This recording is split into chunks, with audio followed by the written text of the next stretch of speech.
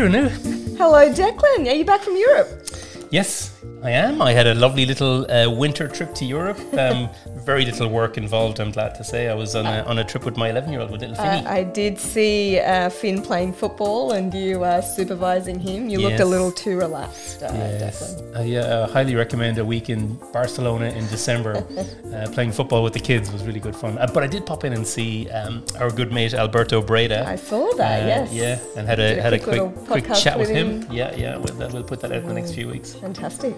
Yeah, but it's great. It was nice too. And then suddenly catapult back into summer in Melbourne last night. So yeah, it's a bit sticky and disgusting here. Well, we'll hopefully see them all again soon. Yeah. All the conferences have been pushed forward next year, so not long to wait now before ASCO GU, EAU, all of those big meetings kick off. What are you going to? What's your I'll be at ASCO schedule? GU. ASCO GU? It's one of my favourite GU Onc meetings for the year. So that's first. And in my second hometown of San Francisco, which will be fantastic. So Renu did a fellowship in San Francisco, as regular audience will know, and you always like going back. Always happy to go back. And then EAU will be a good one in Paris. I think so. It's great. And today we're going to talk about one of our favourite topics as surgeons, lymph node dissection in GU Oncology. Such a controversial topic, isn't it? I mean, it's such a polarising thing, especially for prostate cancer. But, you know, I think the paper we're going to highlight today is it's a great little Bible article to go to. You know, where do we stand with lymph node dissections in 2023? And in the other cancers, because we've done lymph node dissection and prostate cancer on this podcast a few times, and I'm sure we will do again. But what about these, other common cancers? And what about the much less common cancers in GU Oncology? Absolutely. Yeah, and that's what we're going to find out about today. What's the title of the paper? Contemporary Role of Lymph Node Dissection in GU Cancers. Where are we in 2023? Yeah, what a great title. And just been published in European Urology Oncology, one of our favourite journals. And it's great to welcome back a friend of the podcast, Dr. Ashish Kamath from the MD Anderson Cancer Center in Houston. Ashish, thank you for joining us. My pleasure. It's always fun to be with you guys. Our studio is a little different this time, Ashish. When you last joined us, I think we were still recording from our Peter Mac studio. Yeah, but that was a few years ago. Ashish was one of our first guests on the podcast. BCG and COVID was the last thing we talked about. Yeah. Oh, shudder. Do you know that? Oh my gosh. Can you guys believe it's 2024 and that was almost 4 years ago now, right? It's crazy. Crazy times. But actually, it's 2023, and I think given that we're talking about lymph node dissections and in particularly in urothelial cancer, we really should acknowledge the passing of Professor Studer. Who passed away just a little while ago, and he was a big giant in GU Oncology. And I still remember some of the beautiful anatomical work he did defining the extent of lymph node dissections, and he'll be missed. Yeah, I'm sure you encountered Dr. Studer in your travels, Ashish, or did you work with him at any stage? He got to be a close friend of mine, a confidant. I would call him. We'd chat about all things, urology and life. And no, I never got to work with him, but I felt like he was always there when I needed him. He was just a great person, a great mentor, a great surgeon. We actually operated overseas together, and ironically enough, he was doing an ileal conduit and I was doing a neobladder. I'll never forget that. And I was like, I feel like an imposter over here. Yeah. Why don't you come over to my room? And he's like, no, Ashish, you handle that. You show him how it's done. He was just that kind of guy, right? Just so humble and unassuming. And really quite a gifted reconstructive urologist as well. So that's... and he did used to travel the world quite a bit, actually, didn't he? Because lots of people, just like Ashish said, have similar stories of when he used to come to Singapore and traveling the world, teaching people. And it was a big moment when he passed away this month. Yeah. So, condolences to the Studer family and all of you who worked with him. Definitely. But Ashish is very well known to our audience, I'm sure, GU Oncology surgeon at MD Anderson with a lot of expertise in urothelial cancer, I suppose, in particular. And you're the senior author on this really nice paper, Ashish, so congratulations on that. And I suppose it's European Urology Oncology, which is a great journal, but are you an outgoing associate editor? Yes. No. So when European Urology Oncology started, there was a core group that came together. Jim Caddo, obviously, Albie Briganti, myself, Paul Newen. Essentially Lawrence. The four of us came together, and And it was our task to get it on PubMed and get it indexed, and we succeeded. And now, of course, it's time for us to hand over the baton to young folks such as Renu, who's come on as associate editor. So yes, this will be, I think, in a few months or at EAU, I'm going to officially hand the baton over to you guys. Oh, that's sad. But you know what? We should actually do a double on this article and actually feature it in the European Urology Oncology podcast, which is coming very soon. Coming soon, exactly. And yeah, well, look, congratulations to you and that initial mob who put this journal on the map, because when it got its first impact factor, its inaugural impact factor was, whoa, shocked the world, and then boom, up again. So it's a really, really nice journal for those of us focused on GU Oncology and going from strength to strength. And yeah, Renu is joining the new team of associate editors and new editor-in-chief, Morgan Rupre, who we've had on the podcast recently. So this is a classic sort of European Urology Oncology paper. I love the way it does these papers. And look, what we want to do over the next few minutes, I suppose, is quickly walk through the different conclusions that you might have drawn with this. And we should acknowledge your lead author, Dr. Myers, Amanda Myers, one of your fellows at MD Anderson, who I think did a lot of work in putting it together. Oh, Amanda's great. Everyone listening, and you guys should definitely be on the lookout for her. She is a fellow right now at MD Anderson, working with me in the research year, but she did a lot of work in this. Clearly, you can see from the author list, there's the who's who and who's done the trials of in their respective fields on this paper. But Amanda was able to get everybody to come together and just give you the snippets and the highlights that we put together in this review paper. And as you acknowledge, in European Urology Oncology, we like to sort of put out these types of review articles that people can go to, pick up, and say, okay, this is the definitive answer to the question as of right now, right? And then you can just have that in 2 or 3 pages in your hand. And that's exactly what it does. I mean, Amanda and the whole team has laid this out so beautifully, and it's succinct and it's to the point, and it really makes it a very nice go-to resource. Shall we get into it? What do they go to first? Well, I mean, bladder is first. Yeah, which is good, because if we get started on prostate cancer, we may never get away from that topic. So bladder is first, and maybe she should give us the answer of, should we perform a lymph node dissection and the extent of the node dissection we should perform in bladder cancer. So first off, Renu, you shouldn't be surprised that bladder is first, right? Because I'm the senior author on this paper. Of course, bladder would be first. In fact, if it were up to me, bladder would be the only thing we'd talk about in the whole paper.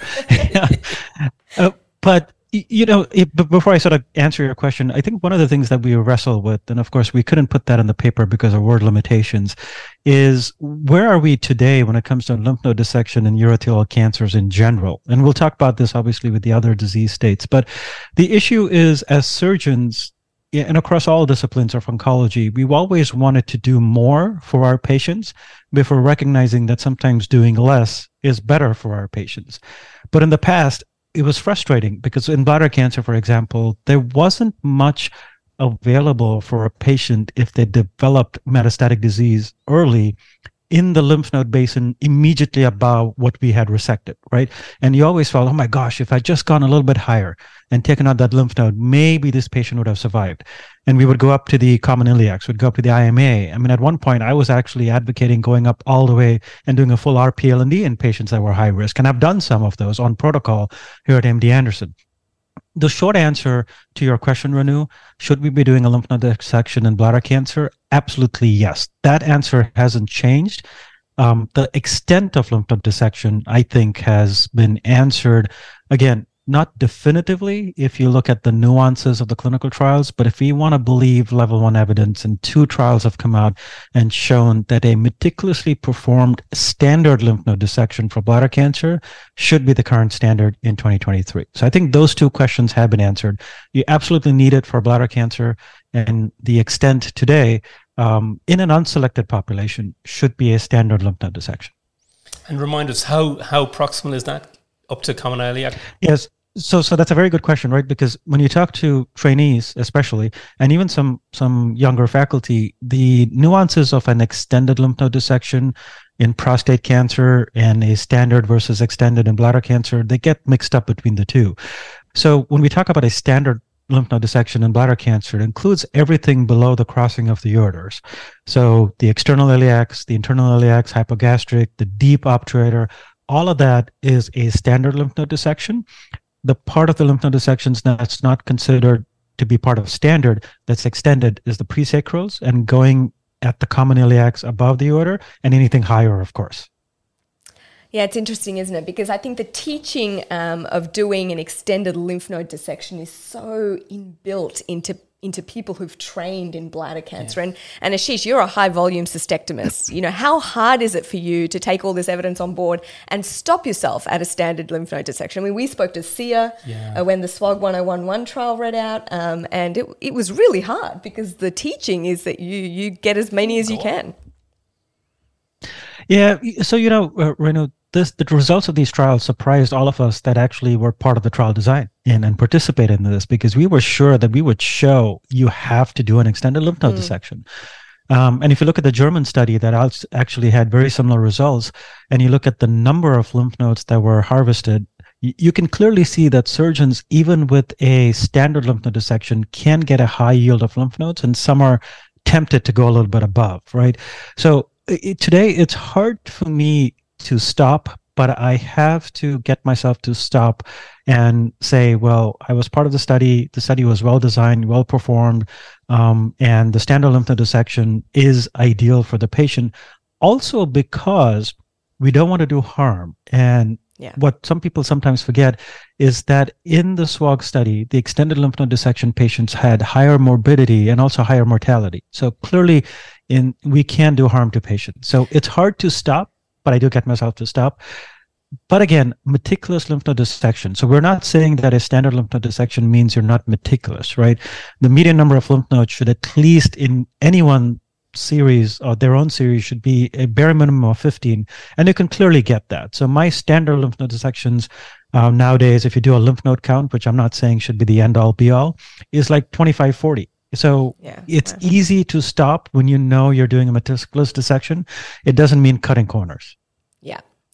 Important messages. Well, it was because that SWOG 1011 study showed the death rate, 13. There's quite a penalty for patients if you go higher. You know, the patients were dying from complications of surgery when they had extended node dissection. So, and by the way, on that, when is that paper coming out? That was the ASCO presentation, but are you allowed to tell us when we might see that paper in press? It's in various stages of revision. Okay. So we don't have a definite date yet, but the results should not be surprising. They'll just be an expansion of what was presented. Fantastic. No surprises in there. Great. So I think we can put bladder cancer to rest. Yeah. I'm satisfied with that. Yeah. What about upper tract urothelial? So upper tract urothelial is a kind of an orphan disease, right? And when you have a disease that's so closely linked to bladder cancer and doesn't have enough numbers of its own, we tend to extrapolate from bladder cancer. So looking at bladder cancer data, should a lymph node dissection be performed? Yes, because otherwise imaging is woefully inadequate to stage patients and pick up metastatic disease. And what should the extent be? The extent should essentially mirror the lymphatic drainage from the site. So for upper tract disease, that's in the renal pelvis, the regional lymph nodes there, the mid-ureter, take out the retroperitoneal lymph nodes, and down by the distal ureter, focus more on the bladder-type drainage lymph nodes. Again, is that definitive? No. Can you get away by doing less? Probably, but it's hard to stage upper tract. It's hard for us to even sometimes know if a patient's going to have invasive disease in the first place with the small little ureteral biopsy.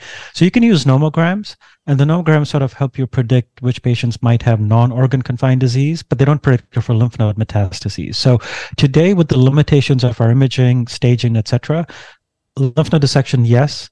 Extent, regional lymphatic drainage.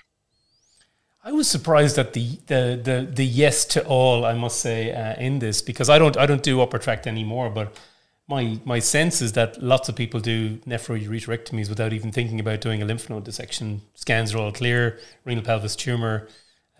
So would you agree that is what a lot of people do? Don't do a lymph node dissection?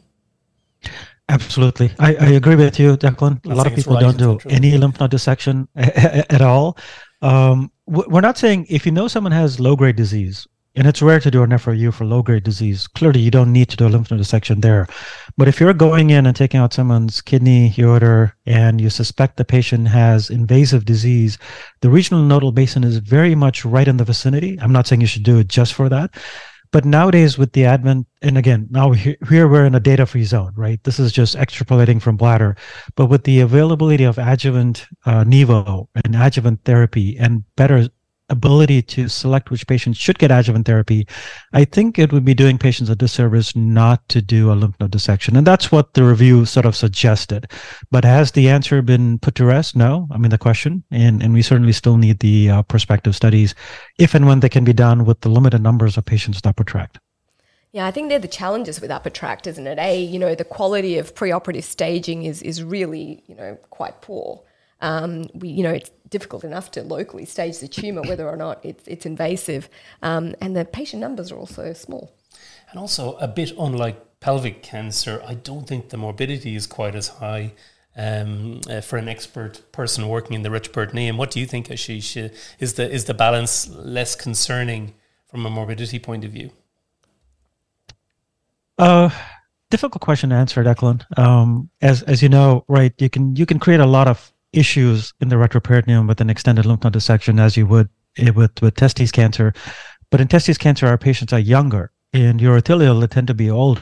So I have seen some horrendous complications just from a lymph node dissection aspect as far as lymphoceles and bowel issues in the upper tract lymph node basin. So I wouldn't go quite as far to say that it's a benign operation. But yes, in good hands, the morbidity is probably lower than an extended pelvic lymph node dissection. And I must say, one of the nice things about this paper, and we'll put a link in the notes, is some of the beautiful figures. Very nice. Accompanying many of the sections in the paper, the team have put in some very nice figures. So here's one showing, for example, renal pelvis tumors. Here's the suggested template, mid-ureter, distal ureter, etc. So very nice. Always nice to see a pretty picture. And those are all original pictures, by the way. So again, tip of the hat to Amanda for putting those together.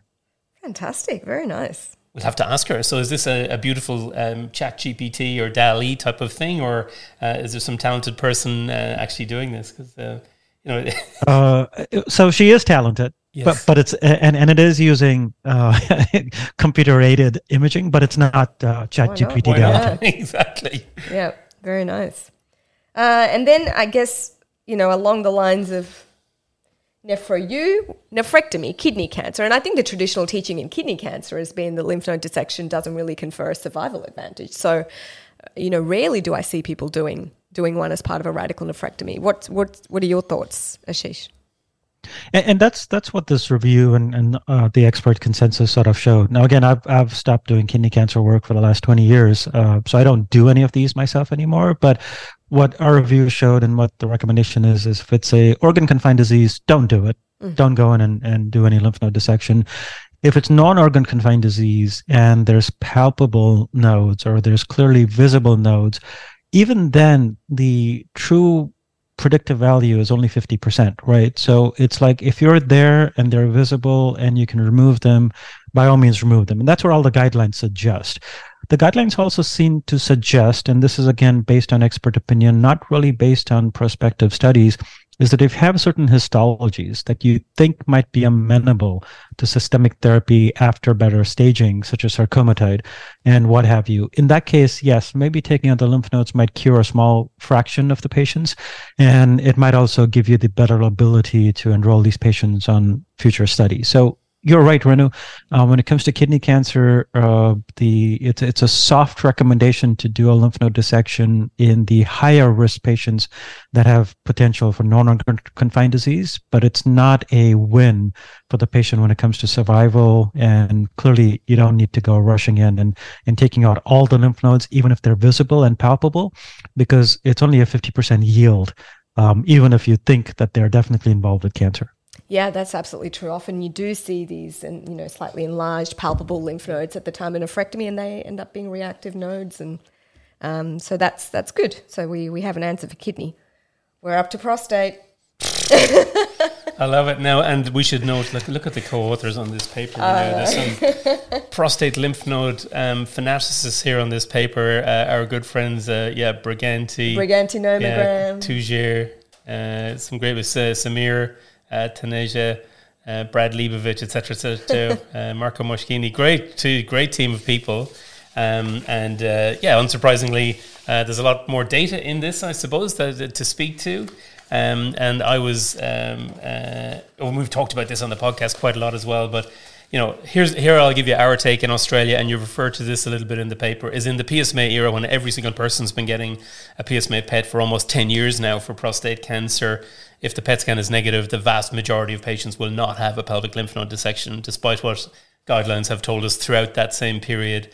And I must say there was a very nice paper from Briganti's group in European Urology Oncology earlier this year from Gandaglia and co. showing, yes, when you add in a negative PSMA PET into a nomogram, into a modified Briganti nomogram, the negative predictive value is high, especially for the intermediate risk cancers. But nonetheless, the guidelines will still recommend a pelvic lymph node dissection for lots of people, I suppose. So here I'm going to take the prerogative of the guest in your house and flip it over, and I'm going to ask you the question, right?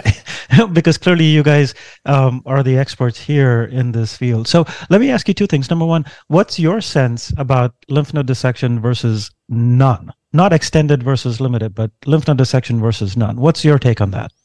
I'll answer it by saying, I suppose we've now begun to see the data on extended versus standard showing really no difference now, caveats on the two main trials referred to. So the next question is obviously, well, what about no lymph node dissection versus some sort of lymph node dissection?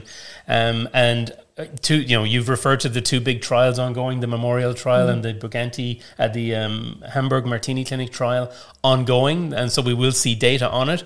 Our strong sense is that it's going to show that in PSMA negative patients, which will be part of the German group, there's going to be no benefit from doing a lymph node dissection. That's my sense. And that's my strong suspicion as well, Declan and Anu. Again, as we talked about earlier, the whole lymph node dissection paradigm has changed, and it's always a pendulum swing. When I was a fellow at Anderson in the early 2000s, Richard Babayan, who was one of the pioneers of trying to tailor therapy and personalize it to patients, he had this beautiful paper and beautiful series where he would do unilateral lymph node dissection based on his nomogram, predicting which side. And we all looked at him and said, okay, fine, like that's a little bit crazy. We should do lymph node dissections in everybody on either side. So that pendulum had started to swing at that point, and then we started doing extendeds on everybody, and now it's going back. So I share your bias, and when it comes to prostate, I'm talking to the two experts right now. So thank you for sharing your insights. Yeah, and look, you do have to remind yourself that there is no evidence that lymph node dissection improves survival or quality of life and has morbidity. So even with that, even if you showed some sort of interim benefit, like for biochemical recurrence, you're still saying, well, it doesn't improve survival, probably largely because imaging is very good and salvage is very good for node-only recurrences. But I think those big trials where you look forward to renew the lymph node dissection versus none, I have to say we couldn't even do those sorts of trials in Australia because there would be no equipoise. And when people are so used to doing PET imaging and people feeling generally comfortable with the idea of avoiding a lymph node dissection, and by people I mean our very increasingly well-informed patients who will come to us and say, I've read about this, I don't want a lymph node dissection, and et cetera, et cetera. So yeah, I mean, I think the last time we really were seriously doing it was for the lutectomy trial, and even then informed patients decided against it. That's right. Yeah, exactly right. But we look forward to the data, and I think it's a nice brief summary there. But we already talk about prostate cancer too much in this podcast, so now we're going to go to the final few bits, the rare cancers. Yes, the penile cancer, Ashish. I mean, this is where the traditional teaching has always stamped the importance of doing a lymph node dissection. But there's a lot of confusion with penile cancer. I mean, do we do a sentinel node biopsy? Do we do inguinal node biopsy? Do we do unilateral, bilateral? If frozen section is positive, do we then do a pelvic node dissection? Can you clear it all up for us? I'm not sure I can clear it up. I could try. Again, with the penile cancer lymph node, the traditional classic teaching, and I went to medical school in India, and Tata Memorial, which is the largest cancer center in that part of the world and has seen more penile cancer than all the centers in the U.S. put together, always had this teaching that if you have inguinal nodes that are enlarged, do antibiotics for X number of weeks, because a large percentage of those are actually infected inguinal nodes. And that might be true in certain parts of the world where hygiene and other things may not be a luxury that many patients can afford, right? But when you look at the more modern series, even in India and especially in North America, if you have lymph nodes that are palpable and visible and resectable, no question, you have to do an inguinal lymph node dissection and a deep pelvic lymph node dissection. So there is not any controversy other than just to caution people, don't do heroic surgery up front. We do have chemo and immunotherapy now that can be effective. But if it's resectable, it's visible, it's N plus disease, inguinal and deep pelvic lymph node dissections clearly have to be done, especially if there's 2 or more, and some people say 3 or more lymph nodes that are positive. The controversy comes in, or not the controversy, but the selection of patients comes in when you have a node negative patient and you have penile cancer. What do you do? If you have the ability to do sentinel node biopsy at your center, and I say that because there are many centers, even in the US, that don't have this ability. But if you have the ability, do it, because the false negative rate of doing a dynamic sentinel node biopsy is extremely small. It's in the single digits in most series. And if that's negative, then you can save your patient from having to do an inguinal lymph node dissection with the potential edema and other complications that arise from it.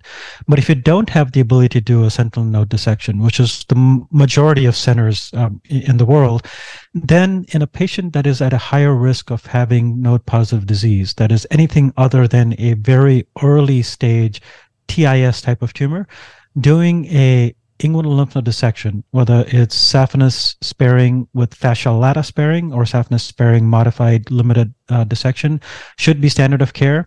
And then using that frozen section and seeing the number of nodes that are positive and then extending it to a wider dissection and a pelvic lymph node dissection should be the route that people will follow. And I think that's work that has been done by penile cancer experts such as Phil Spies, Curtis Petaway, the Tata Group. Many people have essentially dedicated their life's work to this. And I think the guidelines are pretty clear nowadays on that. So there was not much controversy there. It was actually easy for us to just summarize and in some ways repeat what the guidelines already say. Very good. And even though you've made that comment that we have things like immunotherapy and chemotherapy, they don't work that well, do they, for nasty penile cancer? So the surgery still remains our best option for these patients, and especially when you know they've got some regional disease. And and again, nice images from Amanda and team. Nice. They show some very nice graphics of a radical lymph inguinal node dissection versus a fascia-sparing node dissection. Just a nice little reminder of the template. So nice job. Any other questions on penile cancer? No, I think that's crystal clear. I suppose, Ash, I might ask you, what about robotic groin node dissection? I know that's not something you do yourself. Nathan Larenchuk in our centre has been doing that for the past couple of years, as we've seen others around the world developing it. Have you any thoughts on groin node dissection with the robot? Oh, absolutely. Yeah. I mean, we sort of do that as standard of care here in patients that you suspect have limited nodal burden. And also it actually lends itself well to limited morbidity, even in patients where you think you might have to do a pelvic lymph node dissection, right? Because you can clearly still do that using the robot, just with a different docking position.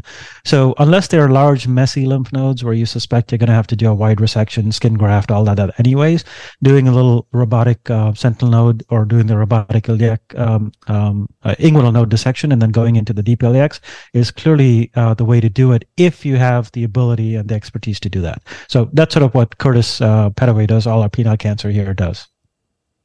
Good. And, testicular cancer, not rare. Is there anything new in testicular cancer, Ashish? I mean, we know that, RPLND is sort of especially non-seminoma, it can primarily treat retroperitoneal disease. It can be used for post-chemotherapy residual disease, and even now for seminoma in certain cases. Is there anything new? Now, you summarized what we put in there well. I mean, it's a very limited paragraph because testes cancer and lymph node dissection is such an integral part of what we do for our testes cancer patients that there really is no controversy. Yeah. The only thing new is recognizing that patients have different preferences, and many might want to avoid even a single dose of chemo. They definitely might want to avoid radiation. And the more patients hear about that, the more they say, well, let me have surgery. And clearly now with minimally invasive robotic lymph node dissection for testes cancer, the big incision, etc., is a thing of the past. So that's the only thing that's sort of new, is that it renewed recognition amongst patients that they may elect not to want to gamble with the toxicity of chemotherapy or radiation and opt for surgery instead. But otherwise, very, very much what's in the classic textbooks. and continues to be a special group of people because, generally they're very young and, and like Ashish said, a lot of them do want to avoid the toxicities of certain systemic treatments. So the role of RPL&D really important. That's definitely changed in the last 10 years, where it was certainly accepted as standard of care, having 3 or 4 cycles of BEP, etc. But I definitely feel it in our GU medical oncology colleagues, concerns about the toxicity, because they're seeing these patients 10, 20, 30 years later with some late effects of chemotherapy that has been successful. And therefore, if you can say, well, if you can do higher quality surgery with lower morbidity, then you can certainly argue, can't you? So we're definitely seeing that, I think, Ashish, which is, I suppose, just good multidisciplinary teams working together trying to get best options for these younger patients. Yeah, and it was great because we had our multidisciplinary meeting today, Declan, and one of our medical oncologists presented a patient who had chemotherapy in 2018, and we've discharged him. Yeah. It's always happy news to hear that. It is good. Ashish, thanks very much. What a nice paper. I did enjoy that discussion. Lovely paper. And congratulations to Amanda for putting this all together and coordinating everyone. I think that's it's going to be a go-to paper for many people. Thanks for featuring it and having me. It's always a pleasure chatting with you guys. Great to have a friend of the podcast back, Dr. Ashish Kamat, and we look forward to seeing you next year. EAU, I suppose. Will you be at EAU? Absolutely, he says. That's great. All right, that's all we have time for, Renu. Fantastic. That was great. I learned a lot. And we will be back with one more episode before Christmas. We're going to have a special Christmas episode, a wrap-up at the end of the year. And we have some goodies. We got some stuff to give away. It's going to be good. So I'm tune in. Baking. Renu's not baking, but that is a good thing that when Renu bakes, by the way, when you're passing through Melbourne. But we have some goodies to give away. We got some big travel awards to go to the APCCC. That's our sneak for next year. Yeah, that's going to be a good Christmas present. And we're going to talk about that next week. So for our regular listeners, you'll enjoy that. See you next time. Bye.